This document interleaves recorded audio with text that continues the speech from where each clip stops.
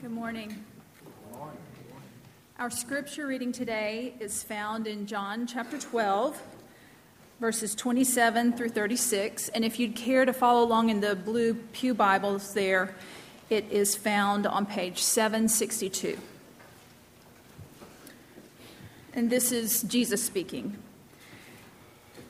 Now my heart is troubled, and what shall I say? Father, save me from this hour? No, it was for this very reason I came to this hour. Father, glorify your name. Then a voice came from heaven. I have glorified it and will glorify it again. The crowd that was there and heard it said that it thundered. Others said an angel had spoken to him. Jesus said, "This voice was for your benefit, not mine. Now is the time for judgment on this world. Now the prince of this world will be driven out. But I, when I am lifted up from the earth, will draw all men to myself." He said this to show the kind of death he was going to die. The crowd spoke up. "We have heard from the law that the Christ will remain forever. So how can you say the Son of Man must be lifted up? Who is this Son of Man?" Then Jesus told them, "You are going to have the light just a little while longer. Walk while you have the light, before darkness overtakes you. The man who walks in the dark does not know where he is going.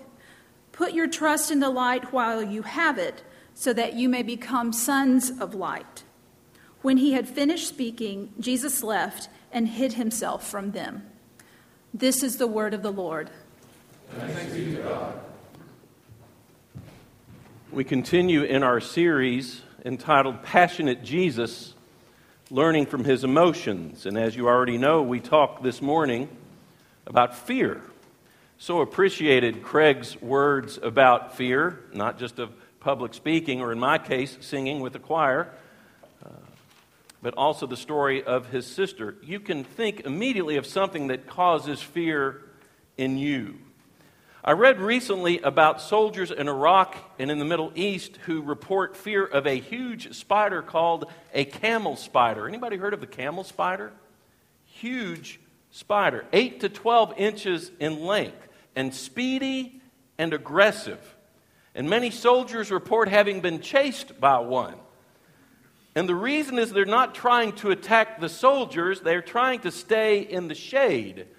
These camel spiders are nocturnal and they abhor light. So if something disturbs them and they come out into the strong sunlight, it'll seek the nearest shade. And oftentimes it's a soldier's shadow. So if the soldier begins to run, the spider chases after him, hoping to find some shade. Well, we can all identify with the feeling of running from our fears, only to find that sometimes it seems that they can catch up with us. So how do we deal with fear? We're going to deal with this in 3 parts this morning, dealing primarily with what Jesus has to teach us about being fearless. Maybe not completely fearless, but to fear less. We must acknowledge the fact that we are depraved, broken beings. Will we ever be completely fear-free? Of course not. We cannot be fully fear-free, but we can fear less, significantly less. And first of all, it's the fear of God that makes us fear less. Did you know that in the Bible, God or a messenger of God says, "Do not be afraid," 366 times? 366 times in Scripture, someone says, either God or a messenger of God, "Do not be afraid." That's one invitation not to fear for each day of the year. Think of that. Now, what does this tell us?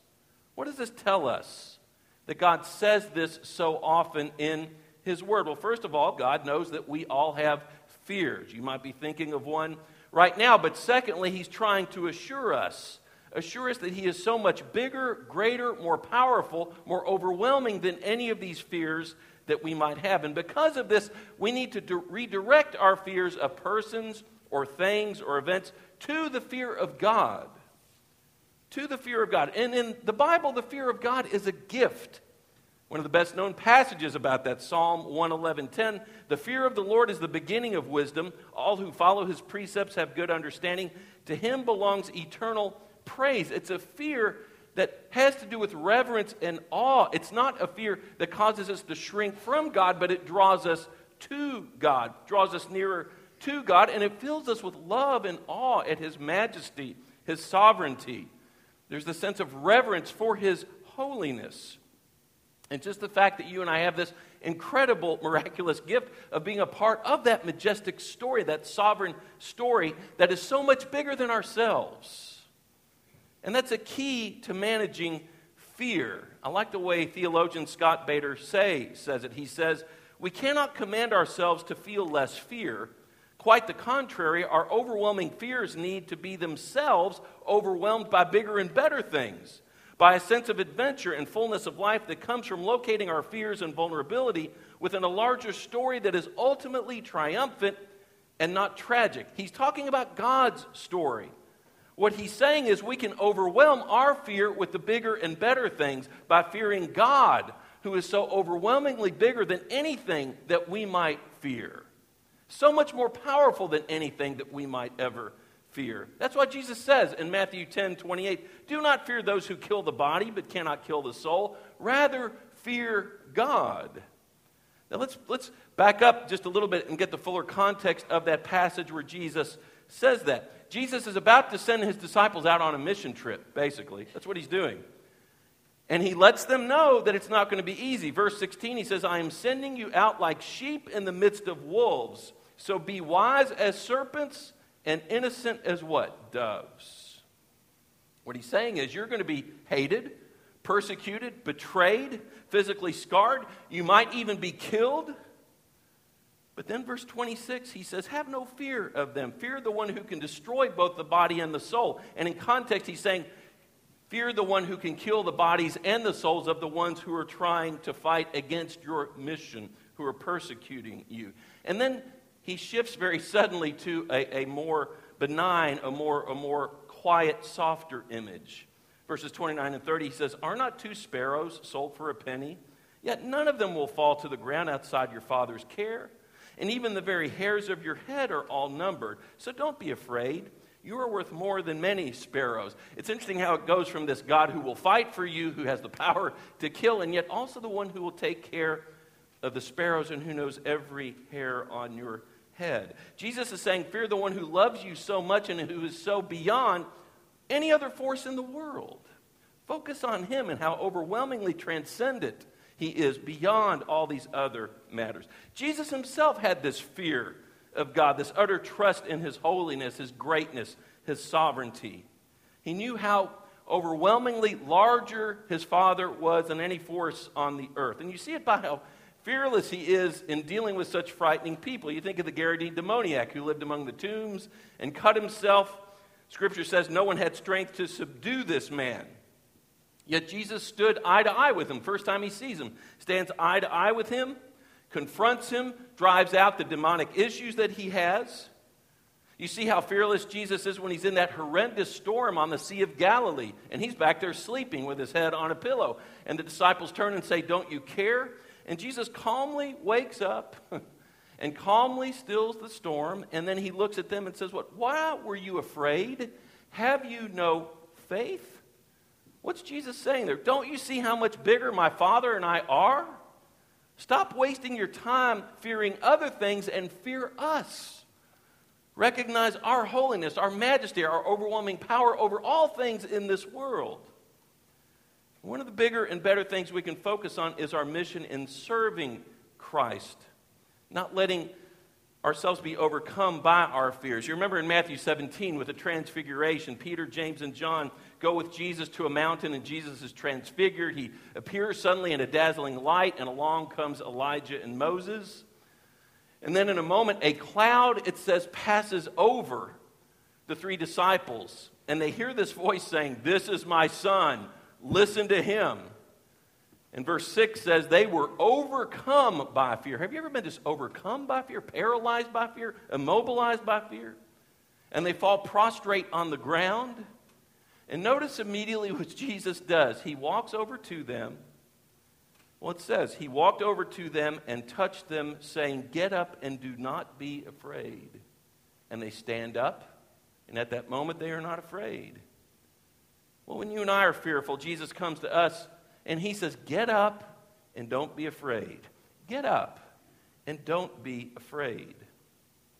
And we can do this when we realize how far beyond this earth Jesus actually is. And I wonder if he's saying that to you this morning. You know, there's something that you can think of right now in your mind, and you even have this visceral reaction somewhere here. Something that causes you fear. Maybe it's a fear that you've dealt with for a long time, or it's a fear that really can make you feel paralyzed or overwhelmed. All of us have fears that we deal with. I'm sure you're dealing with one now in your life. And it might be keeping you from doing something significant, perhaps even significant for him and his kingdom. And maybe Jesus is telling you to get up and do not be afraid. We have provided for you in your bulletin this morning some prayers that have been written and prayed in times past that apply to us today. This first prayer kind of speaks to what is to come. Oftentimes we have fear of the unknown, fear of what happens to us down the road, maybe fear of what happens to us when we die. This speaks to that. Let's stand and we will read it together, and we will read it like it's our prayer to God. We will read corporately together. This first prayer that we pray together is entitled, Whether I Fly with Angels. Let's read it together. Whether I fly with angels, fall with dust, thy hands made both, and I am there. Thy power and love, my love and trust, make one place everywhere. The fear of God, then, makes us fearless. But the sacrifice of God makes us fearless as well. And I want us to lock into this one because this is some profound truth here. You could say the sacrifice of God makes us fearless, or you could say the suffering of God makes us fearless. We've talked before about the meaning and the significance of the temptation account when the tempter comes along, the deceiver comes along and tries to tempt Jesus. This is when Jesus is beginning his ministry, beginning that 3-year ministry. He knows where it's going to take him. He knows the injustice and the suffering and the pain he is going to face. So what is his Achilles heel at that moment? And what does Satan try to do? Tempt him to circumvent all that suffering. We talked about that before. Jesus, ultimately, if you will just bow down and worship me, I'll give you all these things. You can be the earthly political Messiah that they want you to be, and you won't have to suffer. But Jesus, because of us, doesn't take the easy way. He sacrificed the easy way for you and me. He did not have to go through the pain, but he did. And listen to me here. He did not have to feel fear. But for us, he did. That's profound when you think about that. I love the way Jürgen Moltmann puts it, the great German theologian, in his monumental book, The Crucified God. He talks in there about the pathos of God as opposed to the apathos of God, the apathy of God. And he drives home the fact that when God entered into covenant with us in this world, he entered into it full throttle. He joined us fully, without any apathy, without any distance from us whatsoever, not avoiding any unfeeling, if you will. He chose to suffer as we suffer and to feel as we feel, and that includes fear. And in doing this, he assures us that he understands our own fears. Now, I know you can lock into that. He empathizes with your fears, but he takes it a step further. There's something else significant. He goes through this fear, and in doing so, he glorifies his Father. This is what Lorna read just a moment ago from John 12. He's speaking to his disciples, and Jesus knows that he has a brutal week ahead of him, Passion Week, and he feels it. And he says in verse 27, "Now my soul is troubled, and what shall I say? Father, save me from this hour?" That's what Satan was trying to get him to do too. Father, save me from this hour. Let this cup pass from me. And he goes on and says, no, it was for this very reason that I came to this hour. He knew his calling. He knew his mission, and it was for you and for me. Jesus is troubled, but he knows that this mission is for you and for me. Then immediately he issues this request to his Father. Father, glorify your name. Jesus is going through this fearful time for our sake and to glorify his Father in heaven. And a voice comes from heaven immediately to Jesus. And God the Father says to him, I have glorified it, and I will glorify it again. So keep this in mind. Jesus feels fear at that moment for you and for me to relate with us and to face suffering for us fully. But he also does it to bring glory to his Father. Now, was that self-serving? No, absolutely not. It was pointing the world to him. It's pointing you and me to him. By this incredible miracle of Jesus coming into the world and entering our world full throttle, identifying with us and suffering with us, and yes, even feeling fear with us. It glorifies God in a profound way that draws us to him, continues to draw people out in the world who don't even know about him to him. He felt fear for you. He feels your pain for you. Writer Jim Wright chronicled his faith struggles while his son Ryan was going through a lot of childhood illnesses. And let me just read this account. Jim White recounts. He says, in the first 15 years of his life, our son Ryan had over 30 surgeries.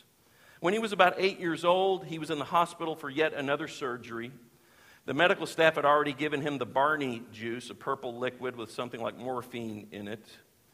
The medical staff then began to roll his surgical bed to the operating room.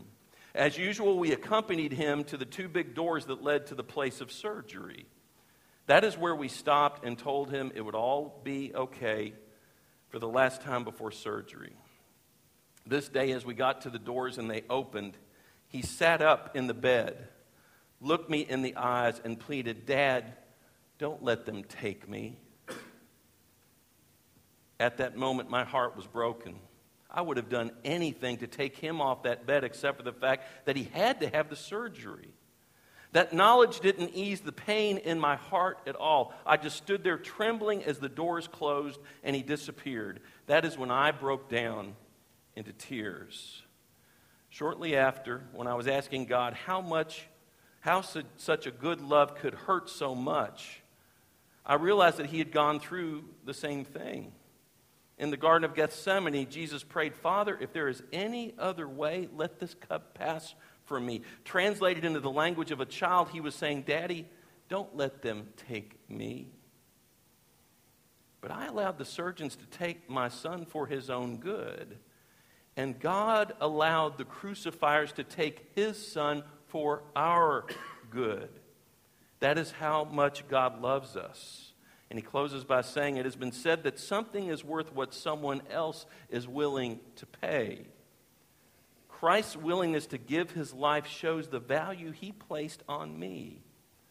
And let me add this. Christ feeling fear for us is how willing he was to meet us where we are in our fears. He did this out of love for us, to identify with us, to empathize with us, and yes, to give glory to his Father and draw other people to him. And ultimately, thanks be to God, our fears are crucified with him.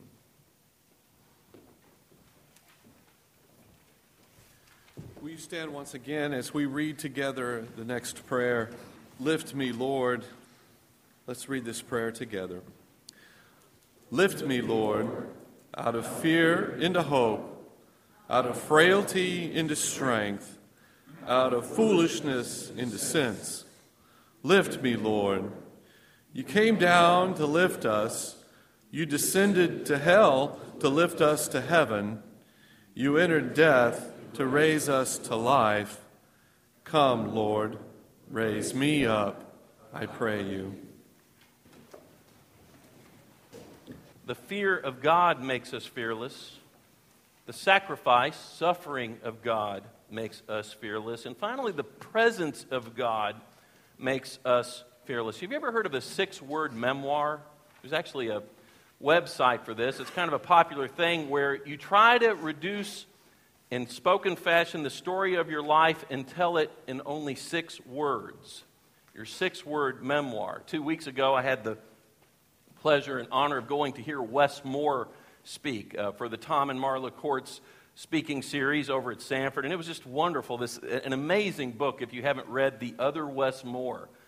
It's about this young man who grows up in inner city Brooklyn, and he faces all these challenges that you would face, all these forces you would face, some of them fearful that you would face in the inner city, and yet he winds up doing amazing things. He goes to military school. He becomes a Rhodes Scholar. He winds up being an aide to Condoleezza Rice, on and on, just an amazing fellow. And then he writes this incredible book. It's entitled The Other Wes Moore because there was another Wes Moore that he discovered just down the street who wound up going in the other direction, who is to this day incarcerated for murder. And they befriend each other and try to hammer out how this came along and how their lives were different and what were the influences that led each of them down their particular paths.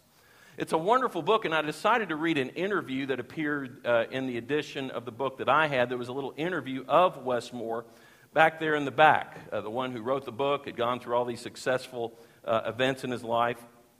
And the very last question that the interviewer asked him was, what is your 6-word memoir? Okay, reducing your life story, your life's truth to 6 words.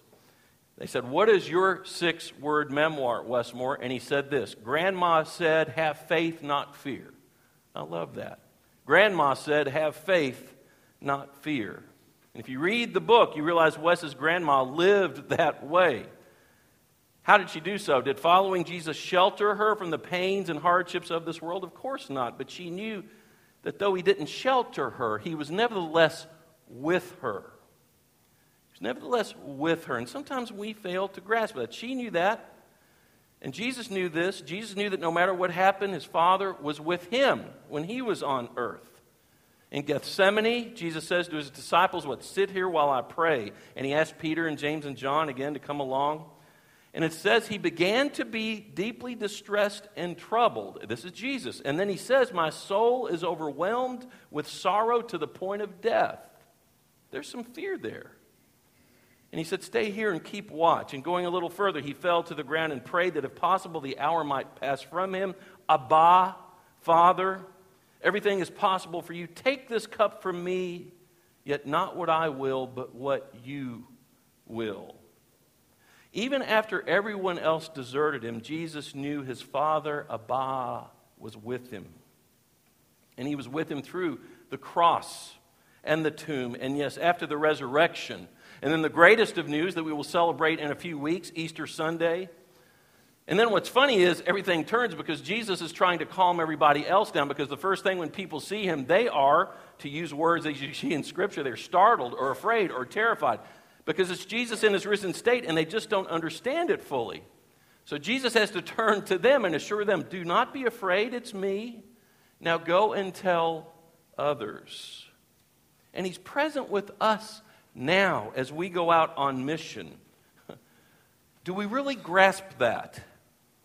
As we talked about in Romans chapter 8, Jesus sent us the Holy Spirit, and the Holy Spirit came in a profound way at Pentecost, as you know.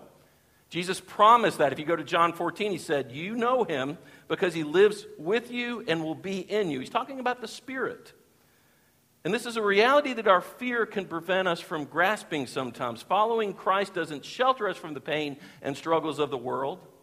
We know that one day we will have the eternal surpassing peace of heaven, and that's great, which will be freedom from pain and illness and hardship and uncertainty. But he's with us now as well. When was the last time you actually grasped that reality that he's with you now? He didn't immediately still that storm at sea, but in his time, he did. He still did, and there was peace.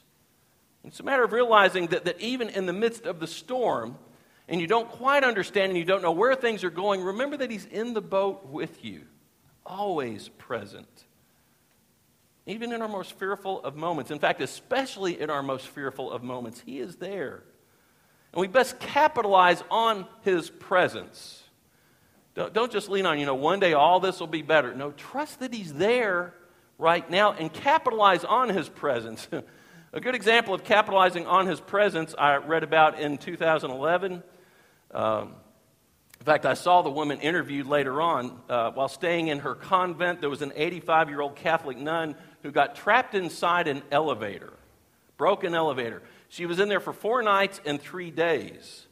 And she tried pushing the inside elevator door, but the electricity went off. She had a cell phone, but there was no power, no signal. And fortunately, she had a jar of water, some celery, and 2 cough drops. And there she was in the elevator, and she was there for 4 nights and 3 days. And later on, CNN interviewed her, and it was great. She said, "At first I said to myself, this can't happen. But then I decided to turn my elevator into a personal prayer retreat." Could you do that? She said it was either panic or pray. And she started viewing the experience as a gift. She said, "It was a gift for me. I really believe God's presence was my strength and my joy. Really, I felt God's presence almost immediately. I felt like He provided the opportunity for me to have a closer relationship." Now, I don't know if I could pull that off in a broken elevator. She certainly did. But it reminds me that when we face fearful circumstances, God wants us to capitalize on His presence that is there right now. Right now. He gets us through those present fears and helps us work toward those future purposes and see those future purposes. We talked about that recently with Romans chapter 8. Sometimes we don't see an immediate reason for something that's going on, even if it's a fearful situation. We don't see the reason.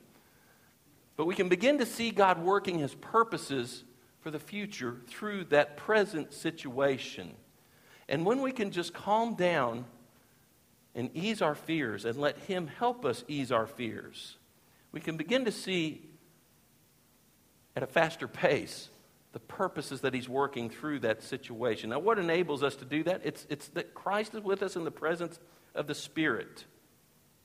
And that begs the question for you and me today as we face difficulty. Do you know that He's there with you?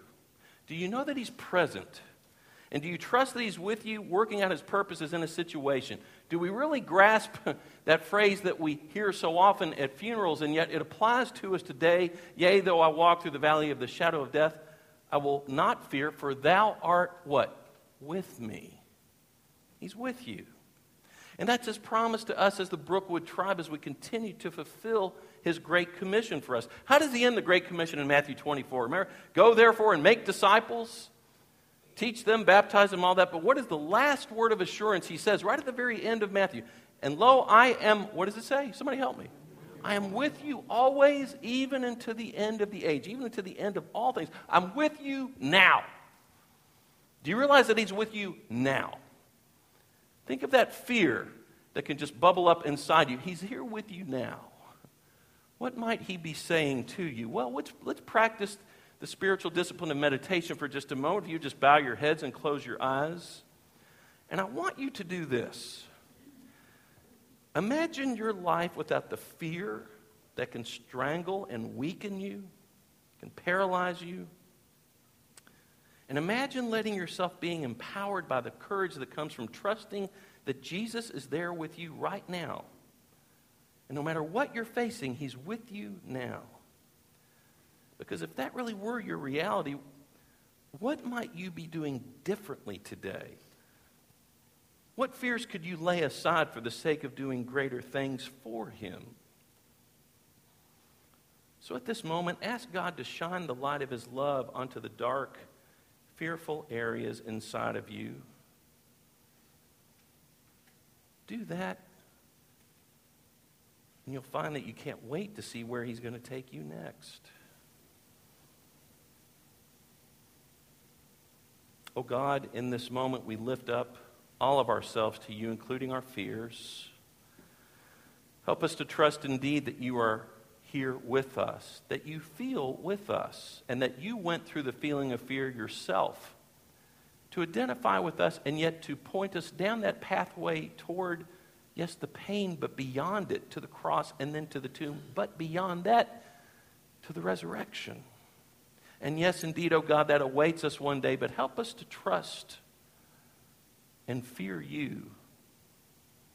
Fear You in the way that we are just in awe of Your goodness, of Your greatness, of Your overwhelming presence, of Your overwhelming power.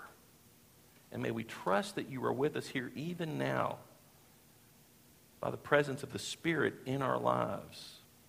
And because of that, ultimately we have no reason to fear or despair. Thank You that we have the church where we can lean on one another, but ultimately, oh God, thank You that we can lean on Your everlasting arms. And as we sing that in a moment, help us to mean it. We pray these things in Your name. Amen. as we go into this song of response, this hymn of response, let's read this final prayer together. It's entitled, Jesus, Where Are You Taking Me? Let's speak it together. Jesus, where are you taking me? Into joy, into pain? I am afraid, but to do anything other than go with you would be to die inwardly. And to look for wholeness apart from you would be to lose my true self. So I come to you, protesting and confused, but loving you all the same. You will have to hold on to me as we walk together through this compelling and frightening landscape of the kingdom of God.